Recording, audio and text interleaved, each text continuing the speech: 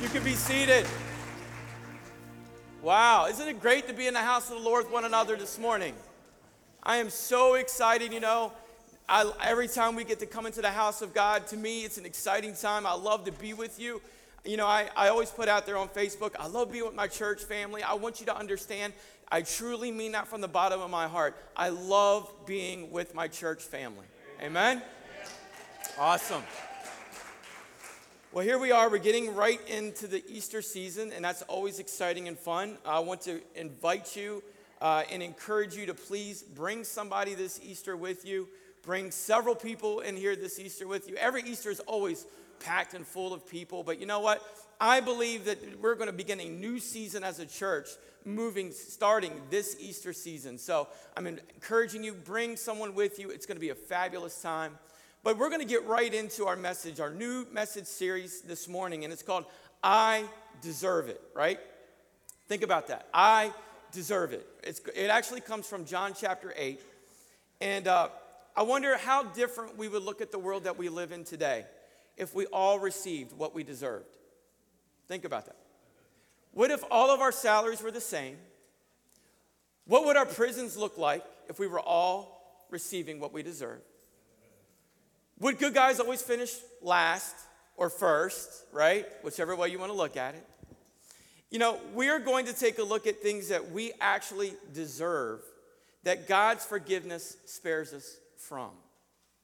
This week we're going to start and we're going to take a look at the topic of condemnation. Next week we're going to look at rejection. The following week we're going to look at being counted out. And then the last week we're going to look at death. But we're going to get right into this morning in John chapter 8. But I need to ask you this question. How many of you can honestly tell me that you have ever been caught doing something wrong? Right? Think about that. Raise your hand. Okay. All right. If you didn't raise your hand, you've now been caught doing something wrong. All right? We need hands. We need fingers. We need toes. We need to put it all up right now because we've all been caught, right? You've been caught lying. I'm not going to ask you to raise your hand. Don't look at your spouse, please. All right? You've been caught lying. You've been caught cheating, maybe in school, right? You've been caught cheating on your taxes, right? That deadline's coming up. I know you're excited about that. But we've all been caught in different things. And it stinks to get caught sometimes, doesn't it? Because then the reality of your failure kind of hits you right smack in the forehead. And it says, you know what? You are what? Human. We've all probably been there. Have you ever been caught gossiping about someone? Yeah, we've all been there, right?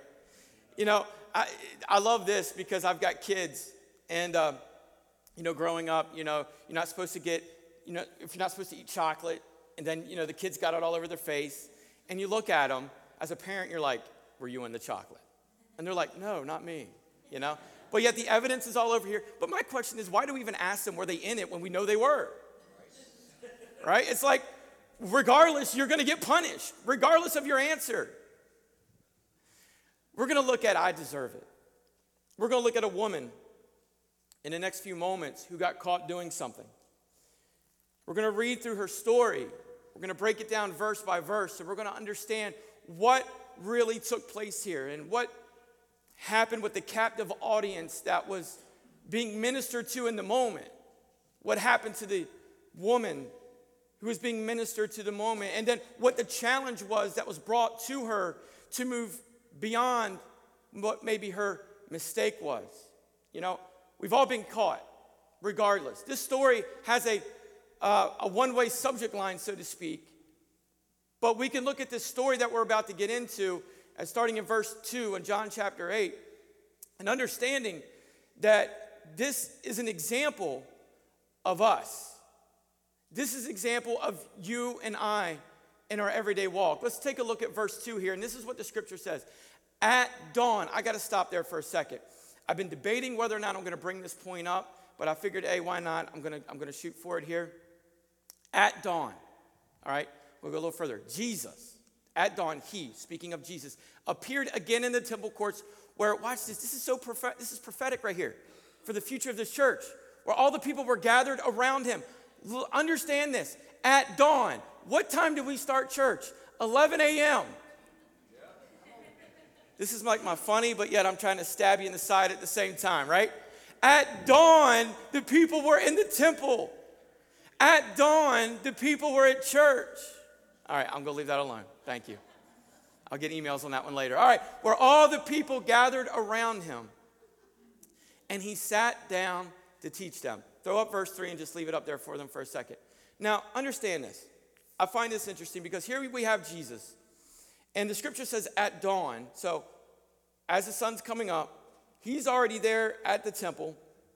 The people are already there that are there to hear his message and to be taught of the greatest man to ever walk on the face of this earth, no one will ever surpass him.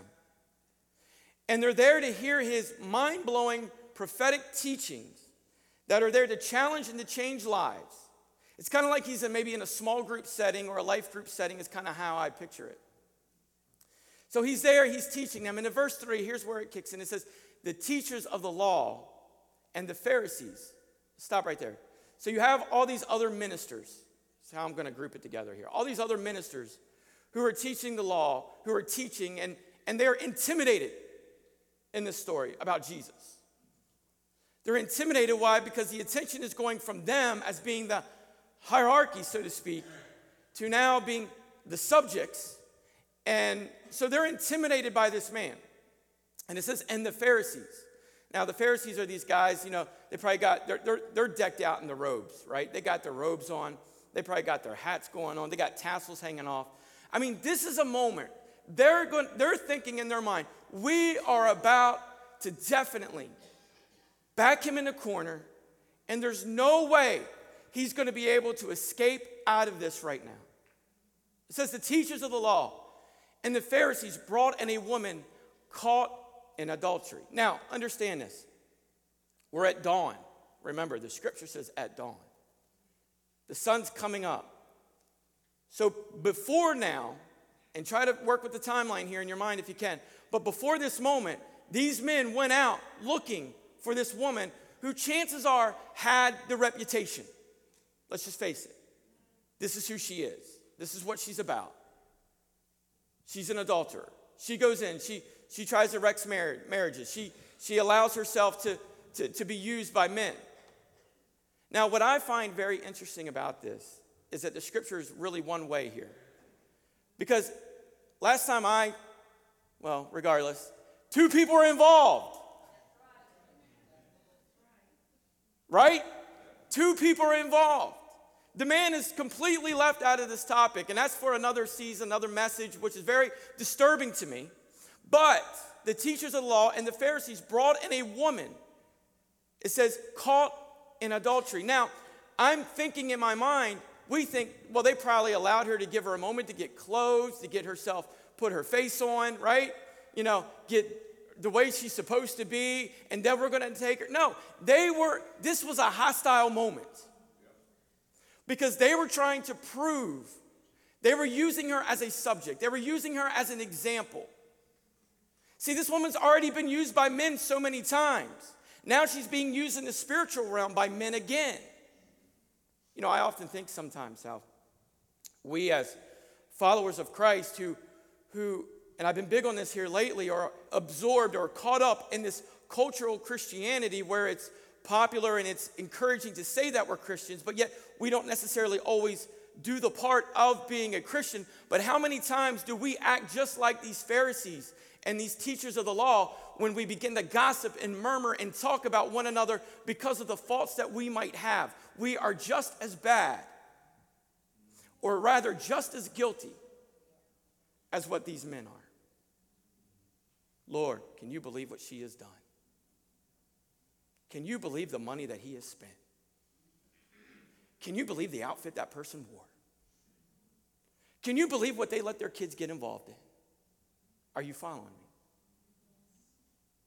Can you believe the language that comes from his mouth?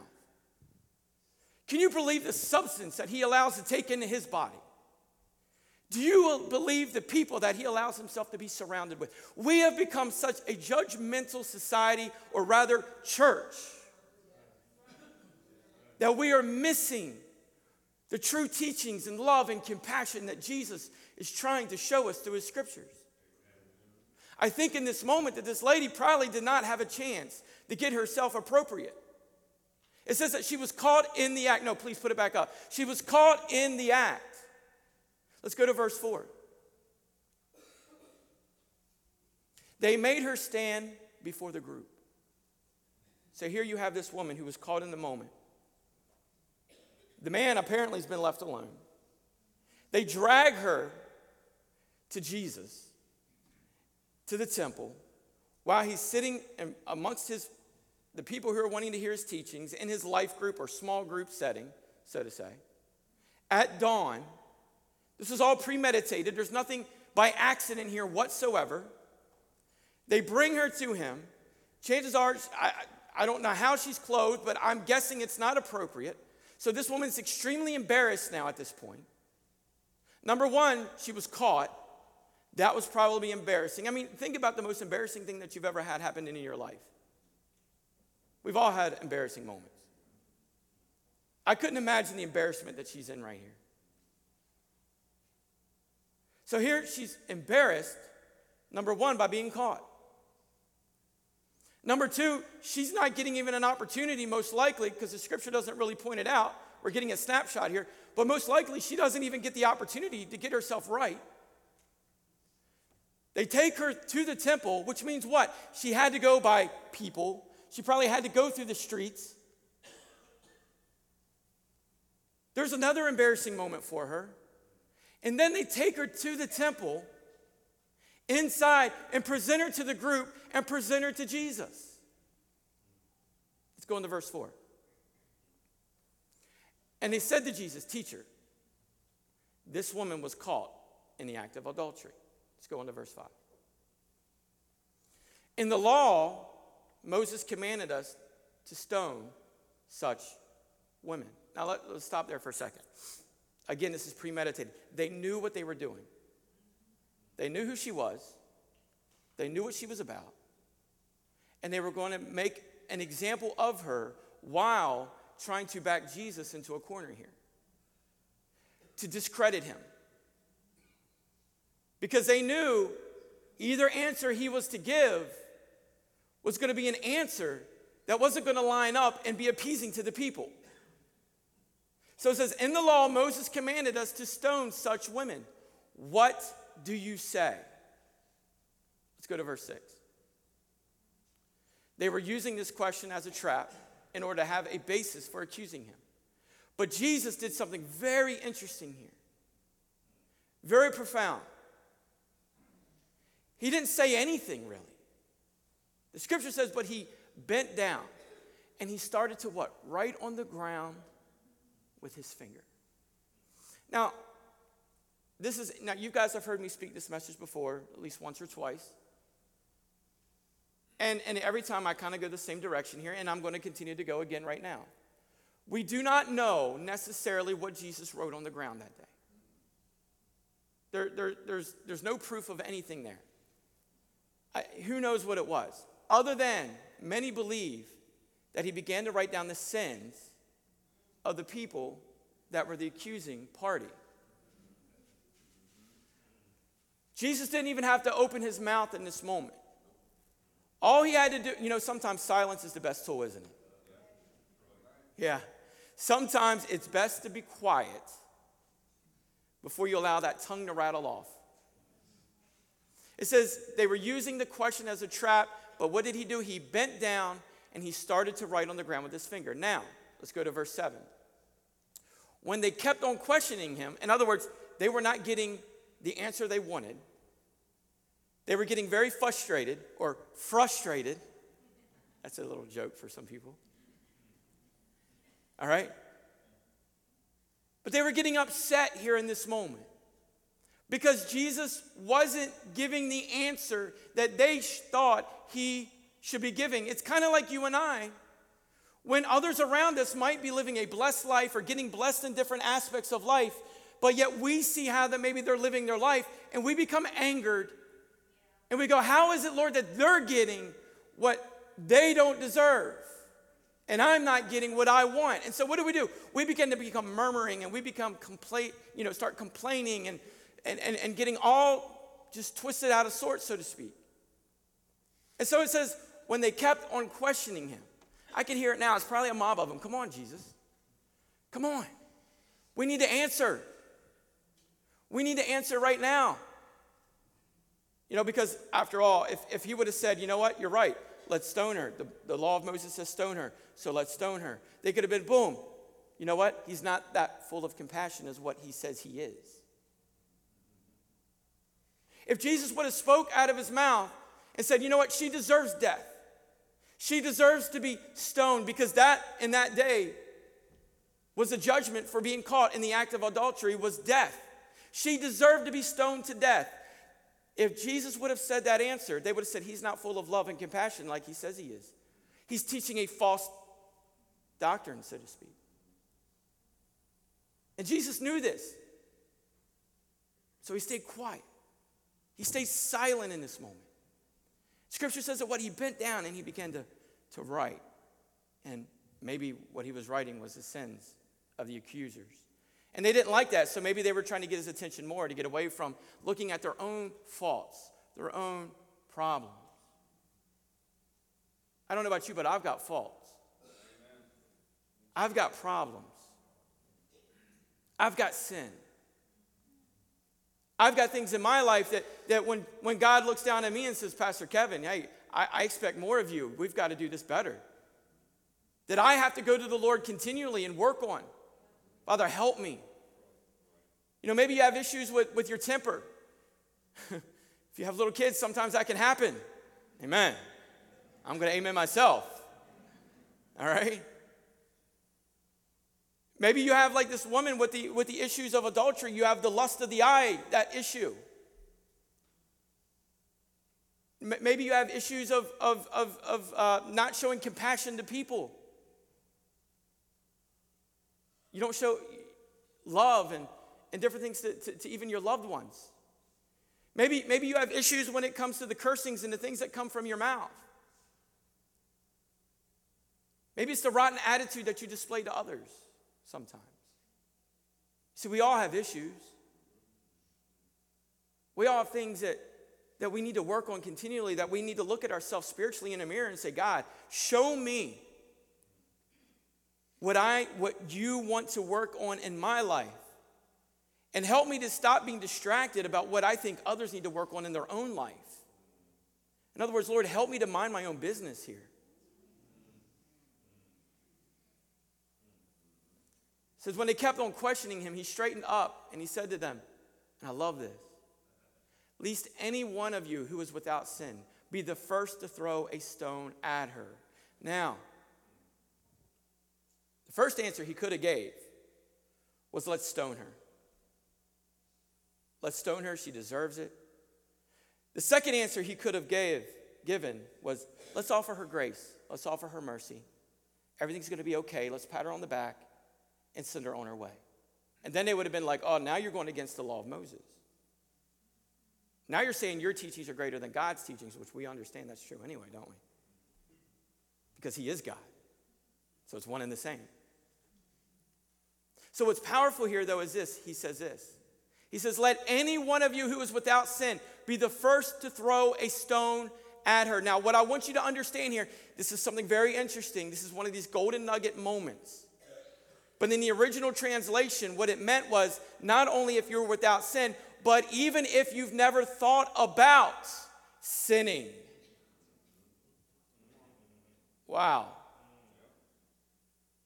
That should speak to you. That should jump out to you in your spirit right there. He says, not only if you've not sinned, but even if you've never even thought about sinning, in other words, be the first to throw a stone at her. Let's go to verse 8 here. It says, again, he stooped down and he wrote on the ground. Here's how I picture it. Jesus is being asked, this woman's being thrown to him. He says, what are we going to do with her? The law of Moses says, we need to stone her and all this stuff. And I don't know. Me, I'd have been like, oh, man, they're putting me in a corner. What are we going to say? How's this going to end for this girl? This isn't looking good for her, and it's definitely not looking good for me either right now. But not Jesus. He calmly stoops down. And he says, in the first time, he's writing in the sand. And they continued to pester him. Continued to pester him. It's kind of like this. I try to put this together as best I can here, but it's kind of like with my boys. If I come home from work or other activities that I'm involved in the community, and they want my attention, so they're like, Daddy, Daddy, Daddy, Daddy, Daddy. You ever notice, like, when your kids are talking to you and they're pestering you, you get numb after a while. Let's just face it. You get numb. You're like, it's just white noise in the background filling the air. You know? And at first, it's easy to what? Ignore. Right? At first, it's really simple to ignore.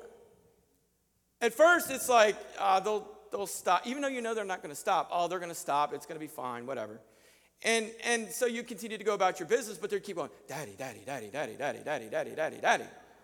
And right now it's Minecraft, Daddy, Minecraft, Daddy, Minecraft. You know, we got to build a fire station. We got to build a helicopter. We got to, and I'm just like, I don't know this stuff, man, And it's like, Daddy, Daddy, Daddy, Daddy. I've become a Minecraft expert. I'm just going to tell you right now. Not really, but I try. And so just Daddy, Daddy, Daddy, Daddy, Daddy all the time. And at first, that white noise is just white noise. You know it's there, but you don't pay no mind to it, no attention to it, because you're busy doing what you want to do to get accomplished. So they're asking Jesus what to do, and he's down there, right? He's got the answer. He's writing, most likely in the ground, I'm thinking, the sins that the accusers have done, and they just continually stay in his ear. I think this is one of those moments where Jesus was like, I'm had enough. Get out of my face. So he gets up and he says, you know what? If you've never sinned before, and if you've never thought of sinning before, throw the stone. Then he sits back down. And he starts writing again. I'm thinking he said it with a little attitude, with a little sauce behind it. All right? I don't think it was just as nice and calm as we read it. Jesus said, blah, blah, blah, I think he was just at his end point right there going, you know what? Get out of my face. Okay. Again, it says he stooped down. Don't you love my interpretations sometimes? Again, he stooped down and he began to write on the ground. What was he writing? Let's go to verse 9. At this, those who heard began to go away one at a time. The older ones first, until only Jesus was left, and the woman was still standing there. This is interesting to me. So, exactly, why is it that the older ones left, and then it went down like, in order, chronologically? Started writing their names maybe, but with the sin that they've been going through. And maybe the older ones go, uh-oh, he's not at my name yet. Maybe if I get out of here, my sin will now not be exposed. You see, there is wisdom with age, and all the older people generation says amen. Okay, some of you are liars because you're saying, I'm not older, I ain't saying amen. So at those who heard began to go away one at a time, the older ones first, until only Jesus was left, with the woman still standing there. This is awesome. Now, it says this, now understand this. This is the teachers and the Pharisees, or the accusers of the woman. Remember, he was originally with what? A group of people in the temple who were willing to what? Hear his teachings, wanting to be taught. So I don't believe it was just Jesus and the woman only. I believe that the ones who left were the accusers because they were mad with one another and themselves, and so they began to leave. Isn't it amazing that when Jesus speaks and when Jesus gets involved in our situations, many times the accusers, the ones who are trying to bring defeat and deceit into your life, has to what? Flee. Has to begin to leave and to get away. And who is still there? The ones who are strong. the ones who are the followers, the ones who are the encouragers, the ones who are the faithful. It says, until only Jesus was left with the woman still standing there. Let's go to verse 10. Jesus straightened up and he asked her. He said, woman, where are they? Has no one condemned you? Condemnation. Sometimes we have those thoughts of, I'm not good enough. The life that I've lived, the things that I've done, the actions that I have taken, and the sin, the reputation that I have, and the things I allow myself to get involved in, surely God can never use me. I deserve condemnation in my life. I don't deserve to stand up here every week and come in here every day of my life to lead this church. I don't deserve it because of the sin that I've allowed to enter in my own life. But Jesus. I love that part. I love when Jesus gets involved. Because when Jesus gets involved, it doesn't matter what you've done before. It doesn't matter the sin that you've been caught up in. It doesn't matter the things that continually have trapped you up. It doesn't matter what your reputation is or what your past has consisted of. The moment we allow Jesus to become involved in our life, everything becomes brand new again. Now, he says, woman, where are they? Has no one condemned you? Verse 11. No one, sir, she said. And this is what is awesome. He says, then neither do I condemn you, Jesus declares. Neither do I condemn you. Verse 12. When Jesus spoke again to the people, remember, they're there. We have proof. The accusers are gone. All the other people that were originally there are what? Still there. I love it when Jesus gets involved. I say this all the time. The moment we speak the name of Jesus, every what? Demon has to flee. The moment Jesus gets involved in our situation, the only problem with this is that we don't allow him to be involved in our situations sometimes. If we would just begin to allow Jesus to become involved in our everyday life situations, how much more easier, how much more better, how much more fulfilling life would be. It says when Jesus spoke again to the people, he said this, I am the light of the world. Whoever follows me will what? Never walk in darkness, but will have the light of life. I am the light of the world. You know, go to verse 11 for me, if you would. I want to point something out. There's two words here that mean a lot. And they are go now. Jesus declared, said, go now and leave your life of sin.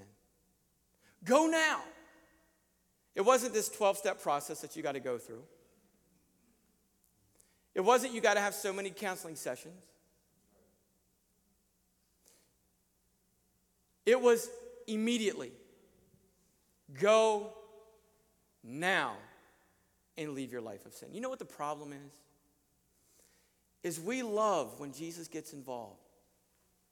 We love when he gets involved and he begins to set things up. And just like with this woman, the accusers, what? We're now gone. We love that part. The part we don't always enjoy is to go now and watch this. Leave. Leave. What does that leave mean? That means drop it. This is so stupid, but I'm going to say it. It's like the prophetess Elsa says, let it go. We've been listening to that in our van. All right? It's stuck in my head like you would not believe. Let it go. I don't know what these things are in your life that you have been carrying around with you, that for some reason you think you can't get. Listen, I'm going to say this plain and simple. I do not condone drinking. All right? I do not condone it. All right. But I will say this. Some of you have such a problem with it that you get involved in it and you get so drunk on it, and then you have actions that do not reflect God's word for your life, and then you wonder why things get so messed up. The problem is you need to leave it because it's the very thing that's causing you to stumble. Some of you are looking real hard at me right now.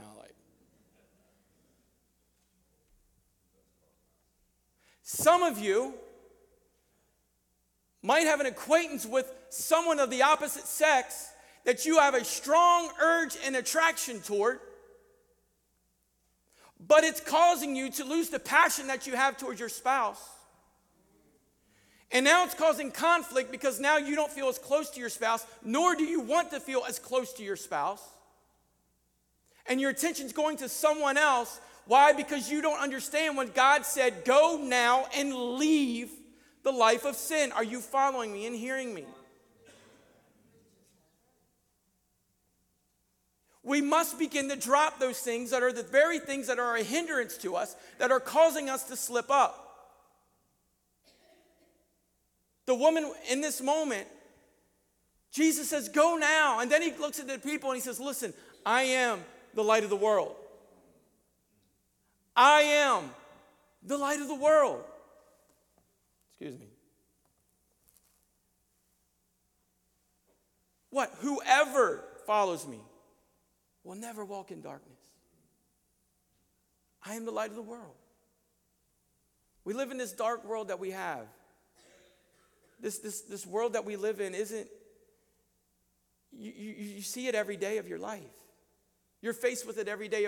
You're faced with temptation like you wouldn't believe every single day of your life. Right smack in front of your face.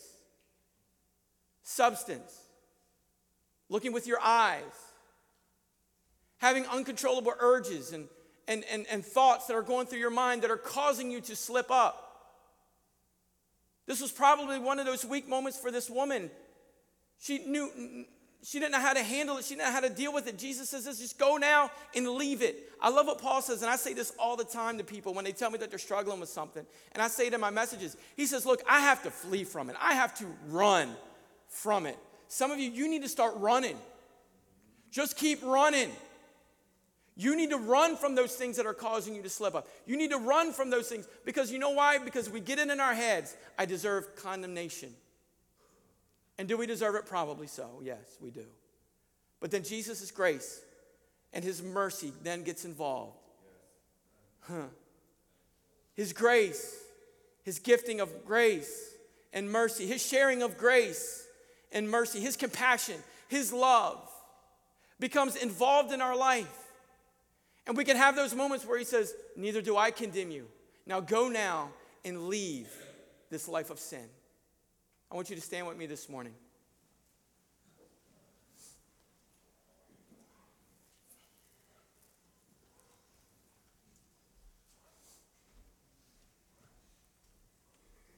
Romans chapter 8, verse 1 says this.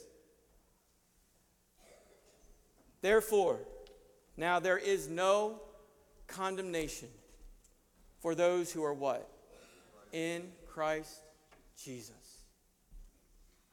I don't know what your past has been. I don't know what the things are that have tripped you up in your life. But I want you to understand this. Jesus loves you. Jesus loves you. I wish that I would treat Jesus like my boys treat me. Daddy, daddy, daddy, daddy, daddy. Until I get them or give them my attention. But the thing with Jesus is the moment you say, Daddy. Yes. What? What do you need? I'm going to take care of it. What's going on? What do you need? There's power in that. There's power in that love. There's power in that cross that he died on for our sins. There's power. There's power in those arms that were stretched across that tree. That represents there's no ending to his love There's no ending to his compassion. There's no ending to his grace. There's no ending to his mercy.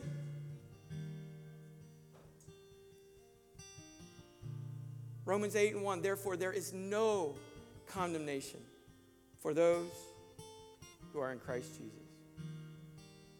Now Jesus says, I am the way, the truth, and the life. Who is truth? What is truth? Truth is Jesus. What is the way? The way is Jesus. What is life? Life is Jesus. You know, I don't know this morning what you've been tripped up on, what the things that are causing you to fall, the things that are disrupting your walk with the Lord, the things that are causing you maybe to drift away from this man Jesus in relationship, the things that are causing you that, you know, you can say, Pastor Kevin, I'm a follower of Jesus. I love Jesus. I'm saved, and I know I'm saved. But Pastor Kevin, I'm the guilt, the condemnation that I'm wearing is just getting so heavy on my shoulders. You need to understand. Jesus said, no, do I not condemn you also? He's not condemning us. He has no condemnation toward us. He's not looking at you going, you're worthless. You continue to fall over the same thing. He's not looking at you and saying, you have no talent, no ability.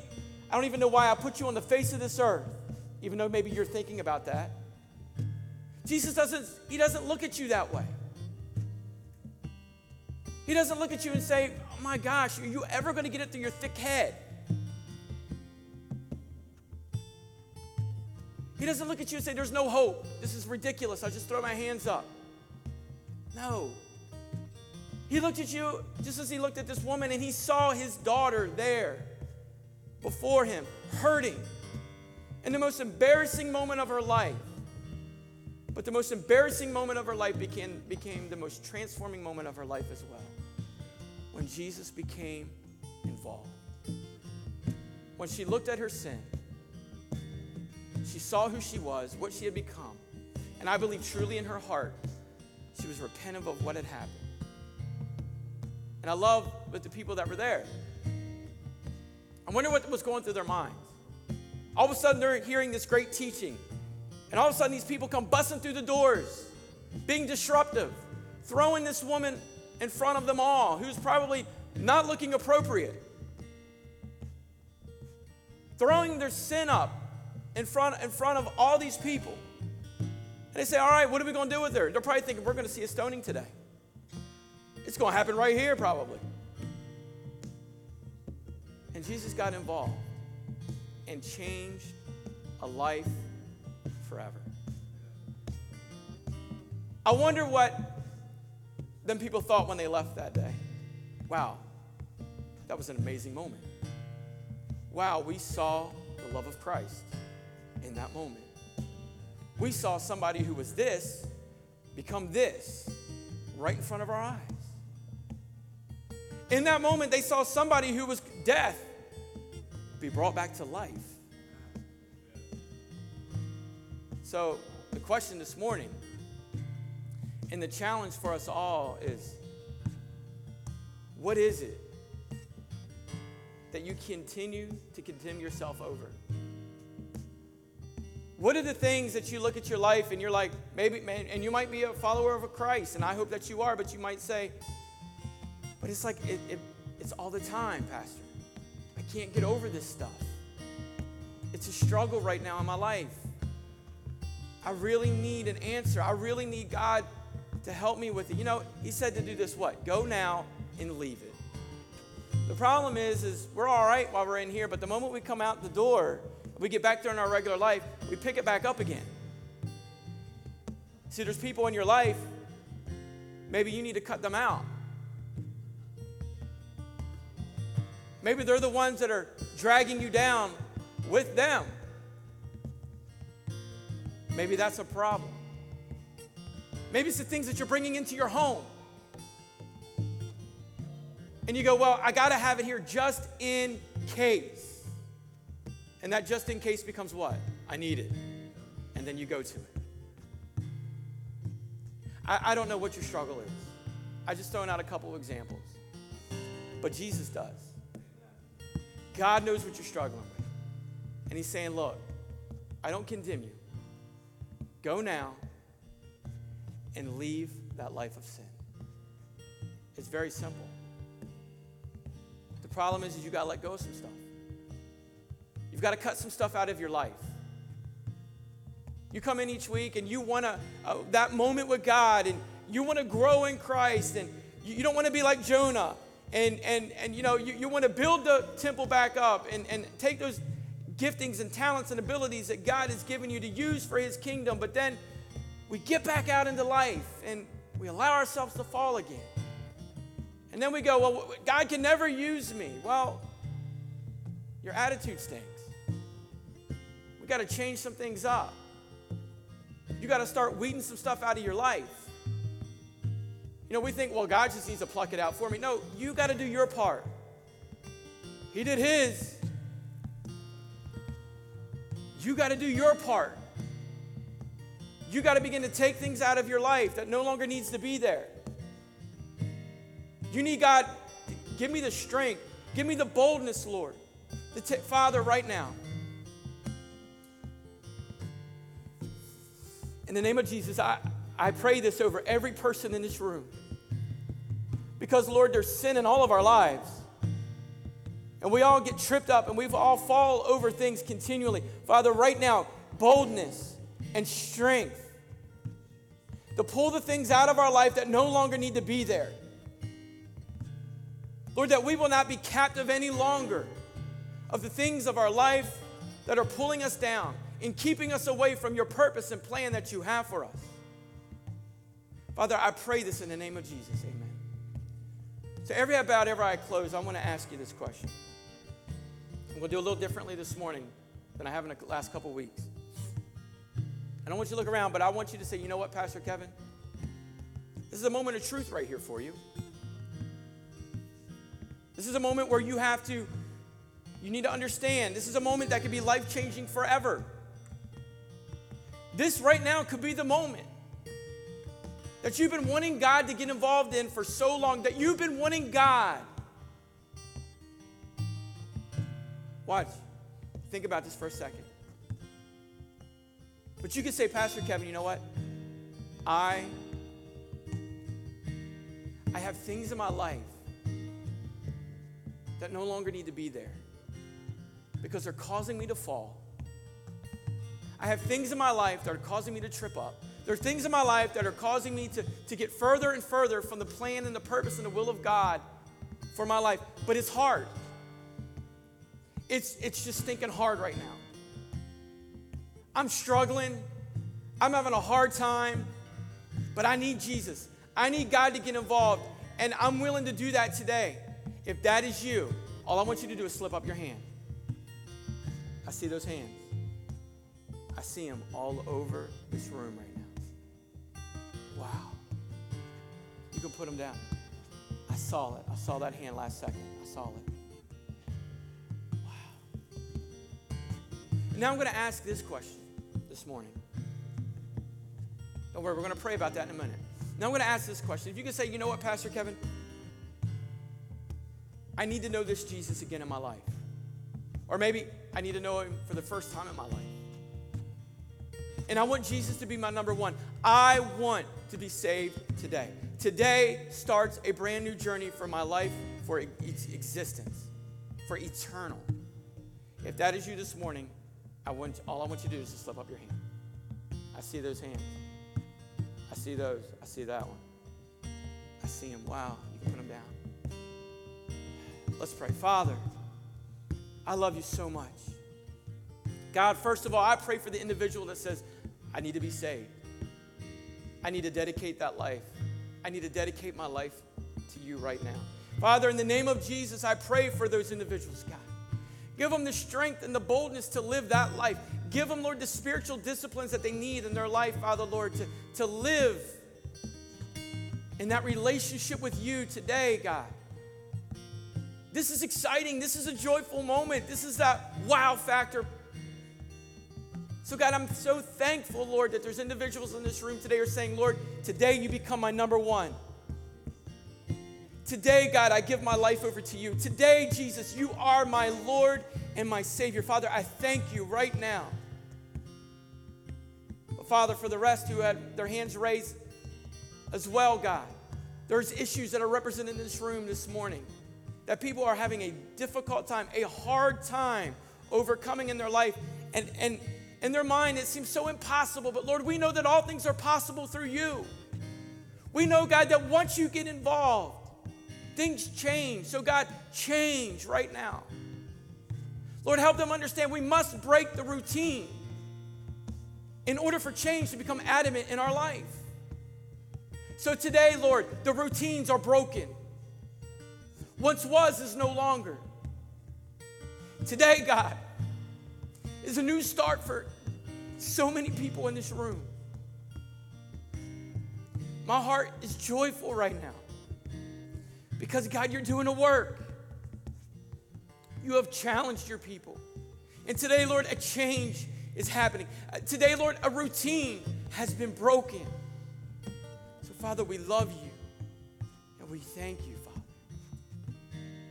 So, God, as we continue this Easter season that we're in and we're celebrating what you've done for our eternal existence, Jesus, what you did for us on that cross, let us never lose our mind from that. Let us never lose our focus from that. Let us always be reminded, Lord, of what you've done. So, Father, we love you.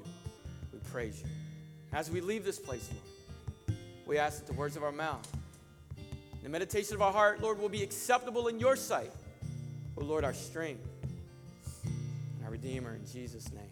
And God, as we leave this place, when we give our blessings, our offerings, our tithings to you, may it continue to grow your kingdom. And we love you. And the church says, amen. Hey, we love you guys.